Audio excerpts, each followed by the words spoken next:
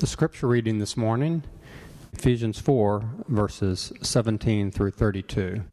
So I tell you this, and insist on it in the Lord, that you must no longer live as the Gentiles do in the futility of their thinking.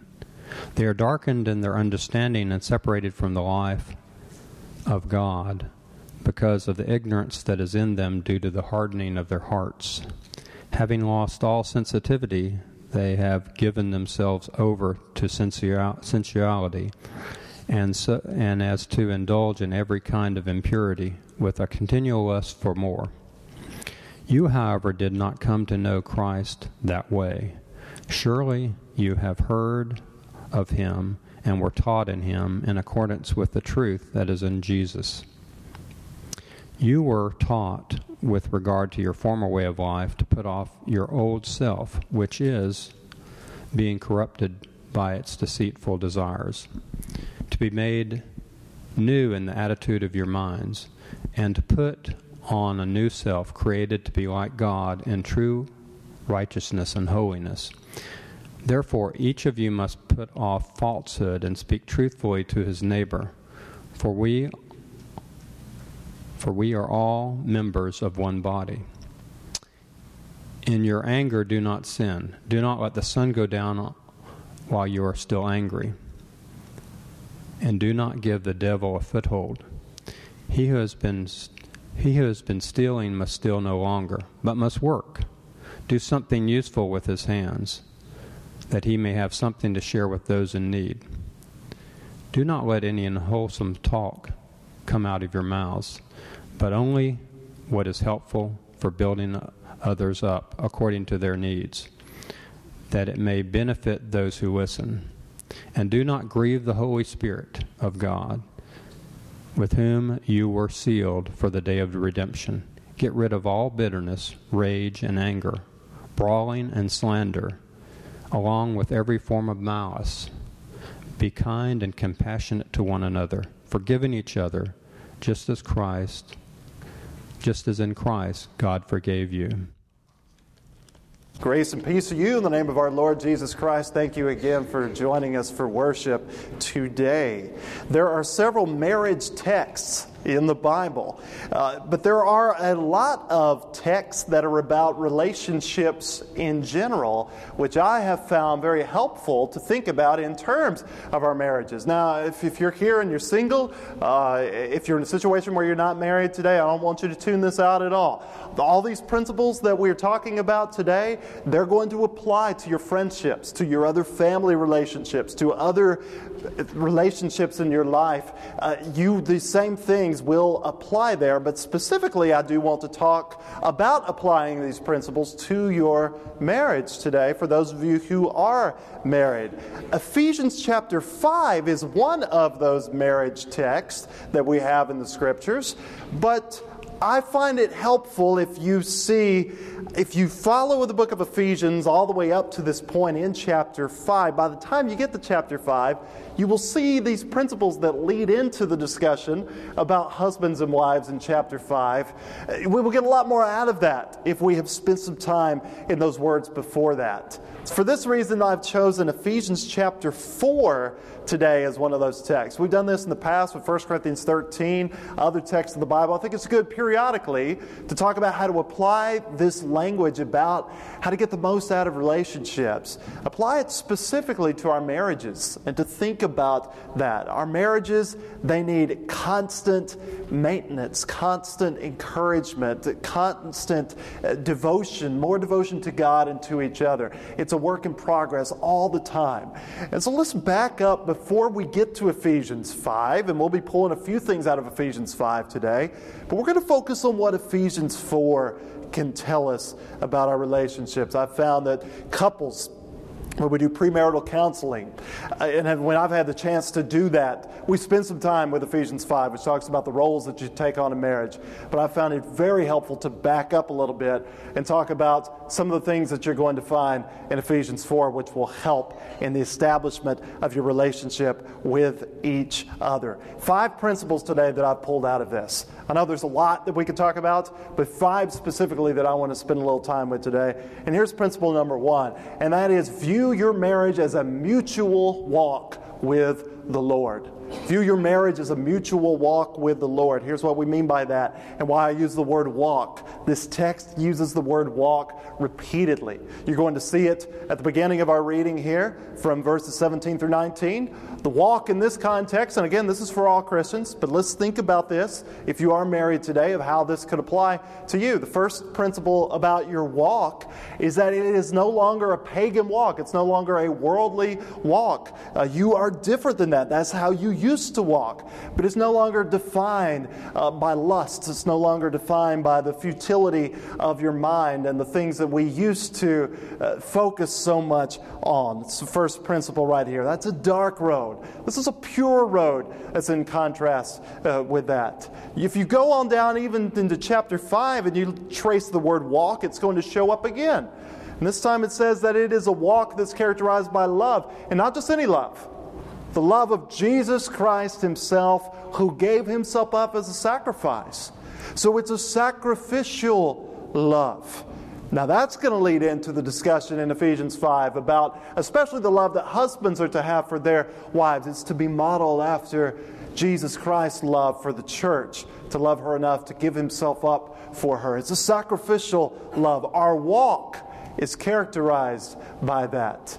If you go down to verses 15 through 17, our walk is characterized by wisdom. There is wisdom that's associated with this, of understanding what the will of God is and making the most of our time. When you go for a walk with someone, what are you doing?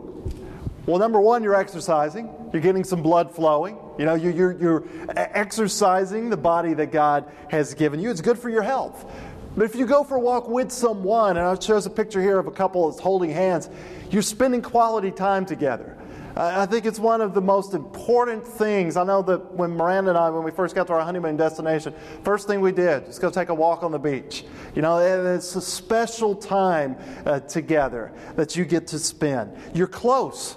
You may even hold hands together. And the other thing is, you're usually going somewhere. Even if you're just going around the block, you're seeing things. You're not just on a treadmill. You're going somewhere. You're actually moving. You have a destination in mind. There's a point where you are headed. I think that this is part of why the Bible uses the word walk so much, because we are meant to apply it for you personally in your relationship with God.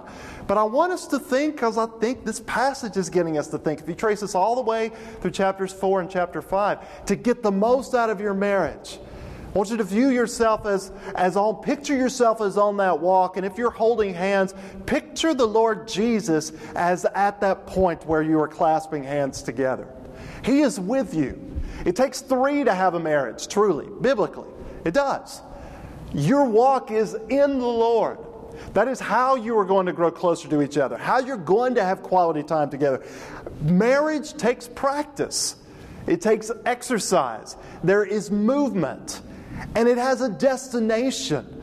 If you read what Ephesians 5 is going to say about marriage, it's that marriage is one of the ways that we proclaim the gospel. It's one of the ways that we show the love, the same type of love that Jesus had for the church, is a love that should be conveyed in your marriage.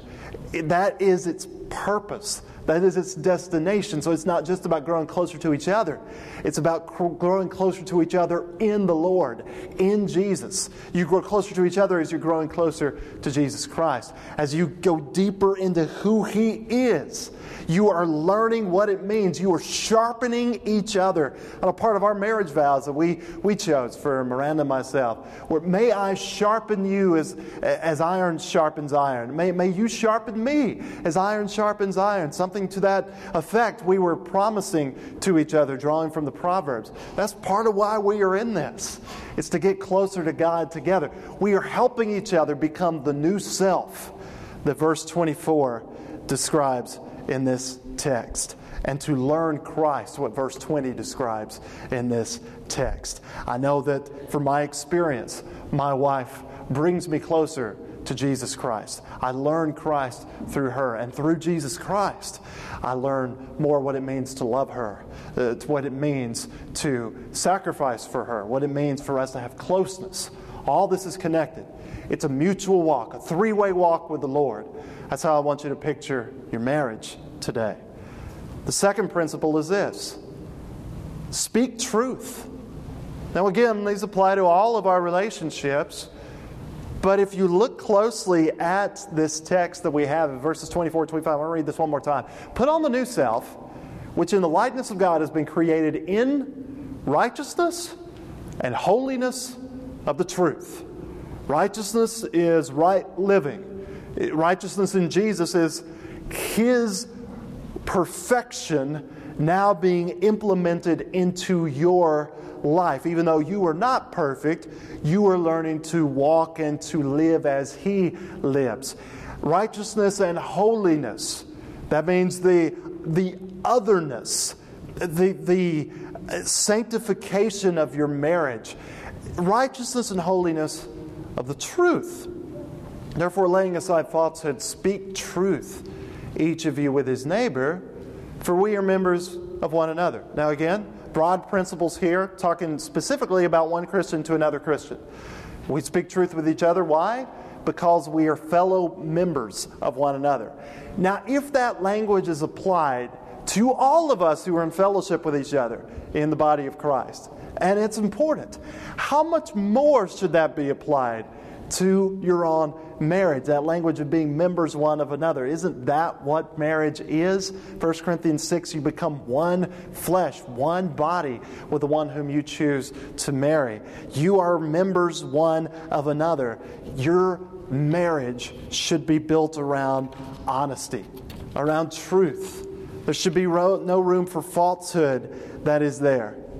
Secret bank accounts, secret spending, secret addictions, secret pornography use, secret substance use, secret flirtation with coworkers, secret resentments that should be expressed. All of these things, these are the types of things that will destroy your marriage. It's some of the main things that will. At least for your part.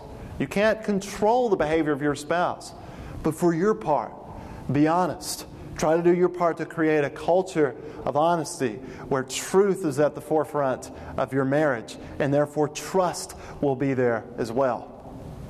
The third principle that you see from this text, again, true for all relationships, let's apply it to marriage. Handle anger appropriately. Now, this is one of the toughest topics that we deal with as human beings, and the Bible addresses it. This is one of the great texts in the whole Bible that addresses how to handle anger. When it comes to anger and to marriage, there's really two types that we could be talking about. We could be talking about general anger that could have a number of different causes, a number of different reasons why you feel angry. It's not something that's specifically about your spouse. But then there's also anger that is directed toward your spouse from something that your spouse, in your mind at least, as you have perceived, that they have done that has angered you. Or maybe it's an ongoing issue, something about them that gets under your skin, something that is bugging you, something that is pushing you towards anger. Now, sometimes even general anger that you feel can end up being directed toward a spouse, even if they're not the cause of that anger. And I believe this is what psychologists would call either displacement or transference. An example of that would be, someone's at work and his boss pushes him around and he resents his job and he hates his boss, but he won't have the courage to tell his boss off because he would lose his job. So he comes home and he yells at his wife instead. He takes that anger and he transfers it. He pushes it all on her. He starts to blame her for everything that's wrong in his life. This can happen in a marriage too, something that we have to be very careful about. Since we're speaking about truth here, let's be honest. You are going to feel angry in any relationship if you give it long enough. And you are going to feel anger in a marriage. This is just being honest. The only way to avoid that, in my opinion, is to completely avoid each other. And to completely avoid spending time with each other so that you don't really know each other. Because there's going to come situations that are going to bother you about the other person. This is part of any relationship. It's part of marriage. Now, one of the important things that we're going to see here that this text tells us, it's going to tell us 4 things about anger. Here's the first one. Be angry. Now, what do you mean, be angry? I think part of what he's telling us here is that the feelings of anger themselves are not sinful. Anger is a part of the human experience. And in and of itself, there is nothing intrinsically wrong or sinful about feeling anger. If you doubt that, look at what some of the Gospels say about Jesus. There are times when it explicitly says that He looks at someone and felt anger because of something that they had done. Okay, so anger itself cannot be sinful. However, as Jesus warns us about anger that's in our hearts with a brother of any kind, it can definitely set us up for temptation, for sin. That's why the next instruction here is, do not sin. Be angry, but do not sin. Anger, if we recognize it, then we should also recognize ourselves as susceptible to sin if we don't handle it carefully. Now, how could that come across in a marriage? Some of the ways that it could come across through physical abuse, sometimes maybe even through verbal abuse, emotional abuse, or maybe even some other vindictive behavior toward your spouse, withholding something from them, ignoring them, doing something else that is an expression of your anger that is meant to hurt your spouse in some way. So how do we handle anger if we're not going to handle it sinfully? Well, the text tells us here, do not let the sun go down on your anger. This is really important, especially when it comes to a marriage. Sometimes this is harder to do in a friendship because you don't live in the same house. You live in the same house with your spouse. And I know it's not easy, but you're not going to go to bed well if you both get in that bed and you have anger towards each other. And I'm not saying everything's always completely resolved in one day or through one conversation. But the principle here is this. You need to try to address it. If it's something that you are feeling towards your spouse at all, the feeling is not wrong. But part of what becomes wrong is when you hold on to the feeling and it becomes resentment, and it can turn into something of a bitterness that can last long term if you don't keep it in check and you don't address it. It's like something that's meant to hold steam, and there's pressure that is there. This is how anger can work within us. And if you don't vent that steam, you ever have instructions if you're cooking something, tell you to vent it a little bit? Because if you don't, what's going to happen? It's going to blow up eventually. We need to have healthy ways to vent the steam. Venting is not always yelling. Okay, it's not always expressing anger in ways that we often see the world expressing anger, but it is in as loving a way as possible, and as honest a way as possible, and as gentle a way as possible, still getting that anger out. Now, I know that if you struggle with managing anger, we're not going to be able to cover everything about that in this lesson. Maybe you need to talk with a therapist about that. This is a common human problem. It's related to a lot of the things that we experience. When it comes to a relationship with a spouse, it's so easy to hold it in and then it all comes out at once. And when it comes out, it can come out in violent ways. It can come out in ways where we say things that we're going to regret later on. It can come out in ways where we're pulling up stuff that happened years ago and stuff that we haven't even talked about, resentments that we've held on to. We've got to be very careful about that. Part of the benefit of this, it goes along with speaking truth with your spouse, is you establish a deeper trust with your spouse. When you express that you're angry about something, I know that was, if my wife talks with me about something that I have done that's hurt her, it shows me that she's confident enough in our relationship that we can talk about this and that she can express that to me. It shows trust, it builds trust that you can handle a difficult situation with your spouse about something that's upset you. And here's the fourth thing that this text tells us about anger. It says, do not give the devil an opportunity. This goes back to do not sin and do not let the sun go down in your anger. If you hold on to the anger, if you don't express it, if you don't handle it properly, if you let the sun go down on it, then you are just giving the devil an opportunity. And boy, this is one of the main ways he will grab hold of us, and he will destroy both us and hurt the people around us. Satan will seize that opportunity. Sometimes it comes in you just distancing yourself from your spouse, not spending time with your spouse. That's giving the devil an opportunity, because you know what? When you start distancing yourself from your spouse, you're going to find other things that become your lovers.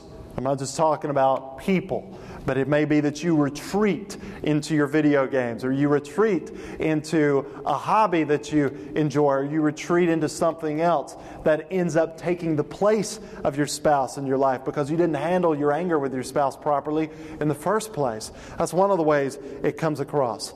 Maybe it's a substance that you end up turning to because you're not dealing with anger in proper ways. One of the most tempting things to do when you feel anger toward your spouse, when you're upset with your spouse, is to call someone else and to slander your spouse. You may call a family member. You may call your mom or your dad or your brother or sister, or maybe even a friend, and you just tell them how awful your spouse is, and you haven't even talked to your spouse about it yet. Some couples will even badmouth a spouse in front of their kids. One of the most damaging things you can do in your home. But it happens all the time if we're not careful. Be careful. The devil is looking for ways to get into your home, and this is one of the main ways we can be guilty of giving the devil an opportunity, is when we don't handle anger appropriately. Apply this text to your marriage. Apply it to your home. Verse 31 of this text tells us some of the things that need to end if you are becoming the new self in Jesus Christ. Bitterness, wrath, anger, clamor, which is basically anger expressed in loud noises. Malice, it's ill intent. It comes from anger. It's the desire to either get even or do something that's hurtful to someone else. It could definitely play out in a marriage. Those things need to end. You look at the previous verse, these are the types of things that grieve the Holy Spirit. The Holy Spirit, your home should be a sanctuary for the Holy Spirit if you are in Christ. It grieves the Spirit when these things divide you. You're giving the devil an opportunity. Beware. Principle 4. Use wholesome, encouraging words. One of Gary Chapman's 5 love languages is words of affirmation. And I think over time, I've realized this is one of the main ways that I feel love from a spouse. The world beats us up enough with their words, don't they? Your workplace, Facebook, any other interactions with human beings, they beat us up enough. The last thing that we need is to be beat up by words from our spouse. Now, that's different than actually addressing something that's a real issue in a loving way with your spouse. I'm talking about demeaning your spouse, belittling your spouse through your words. It's really a sign that you don't feel strong enough about yourself. It's bully tactics that can play out in a marriage. It's the classic why someone bullies another kid is because they don't feel strong enough about themselves. They have to push someone else down so that they feel better. So maybe in a marriage, someone's trying to get the upper hand by belittling the other person, making them feel like they're the dumb one, or that they're the one who doesn't make as much money, or whatever else, that their work is not as important, however else that plays out. Here's 3 things that this tells us specifically about our words in verse 29. They should be wholesome. They should be pure. Now, there's no place for impure language really anywhere in your life, but especially in your home. Pure speech that's wholesome. And it says specifically words that are good for edification. You know what that word means? It means to build a house. Edify means to build a house, specifically. You think about that in your home. Your words will build your home. They will be a huge part of what builds up your home. Or if they're not, they will tear down your home. That's the alternative. Your words should be good for edification in the church as a whole, in all your relationships. Specifically today, if you're married, it should definitely be that way in your home. Build up your home through your words. And they should be grace-giving. They should be characterized by grace. Colossians 4 uses very similar language when it says that your speech is to be an expression of grace. It's God's grace flowing through you. It should be a gift, the words that you leave, not only with your spouse, with your children, with your friends, with your neighbors, with your co-workers. It should leave grace. As Colossians 4 says, it should be seasoned with salt.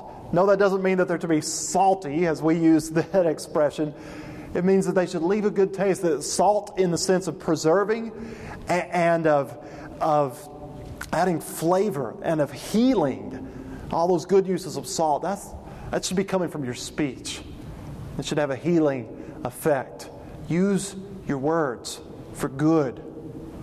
We need that. Build up your house with your words. And the last principle here that I think you can definitely apply to your home. Build a home around kindness and forgiveness. Look at verse 32 again with me. Be kind to one another. Tender-hearted. Okay, that's the opposite of a hard heart. A hard heart that gets closed off to someone. A stubborn heart.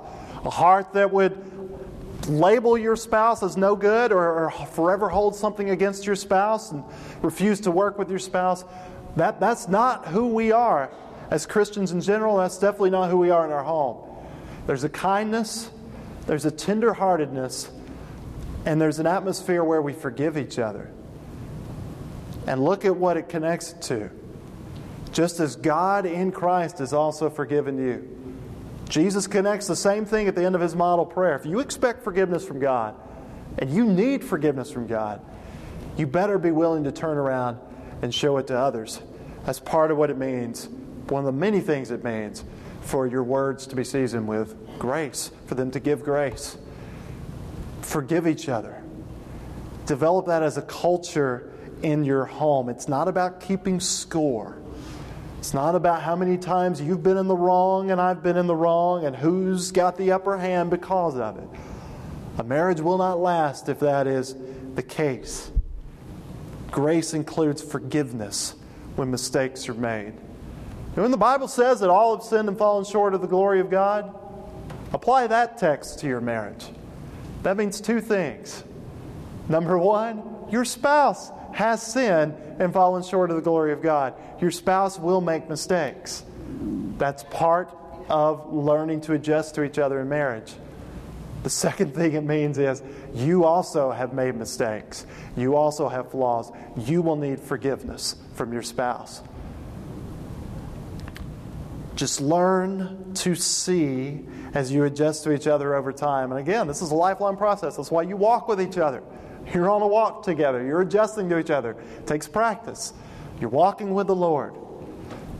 And if you're walking with the Lord, learn to see those mistakes that are made through the cross of Jesus. They've been paid for. You can move forward and not continue to hold those things against your spouse. I'm convinced if you and your spouse spend enough time in Ephesians chapter 4, then you will find the roles of Ephesians chapter 5 much easier to carry out. Because those principles of love and submission that are talked about more specifically in your roles as husband and wife that we read in Ephesians chapter 5, they're really just an extension of the teachings that we already see here that are applied to all Christians. Marriage is a microcosm of who we are to be becoming in all of our relationships, but it's amplified, of course. It is the most important human relationship that we're going to have here. So treasure it. Make the most of your time. Use it wisely. Become a Christ-centered home. Let's pray. Our Father in heaven, thank you so much for today, for your love for us, for the new self that you have created us to be in Christ Jesus. May we be able to walk with you, all of us, and may our relationships be built on that walk with you. We pray for those of us who are married today specifically, that we can take these principles that are meant to apply to all Christians, but apply them to our marriages as well. We pray that we can speak truth. We pray that we can handle anger appropriately. We pray that we can be kind, tenderhearted, forgiving of each other, that we may not grieve your Holy Spirit in our homes. And we pray, Father, that we will handle every aspect of our marriage as you intend, and in our friendships, and in the people that we meet even outside the body of Christ. May we treat them with love. May we treat them with respect. May we learn to use the words and the actions that Jesus himself would use. We thank you and we love you. In Jesus' name we pray. Amen. Today, if you're struggling with something in your life that we can pray about on your behalf, we're going to sing a song of encouragement today. And if you have a need, you can share that with us. If you're here and you're not sure that you're in Christ, the Bible speaks about how we have assurance of that by faith in the working of God when we are joined together with Him in baptism. That all comes together, our confession of Jesus as Lord, our repentance of sins, where we want to make a commitment to God, a new commitment to walk in the direction that He has for us. We want to take on that new walk in the light as He is in the light. When baptism, all that comes together because that's where we meet Jesus. If we've truly put our faith in Jesus Christ, then in that moment we find that we are washed in His blood. We receive forgiveness of our sins. We receive the gift of His Holy Spirit. And we rise anew to walk in newness of life. If you need that, or if you need to talk about anything else today, won't you come as together we stand and as we sing.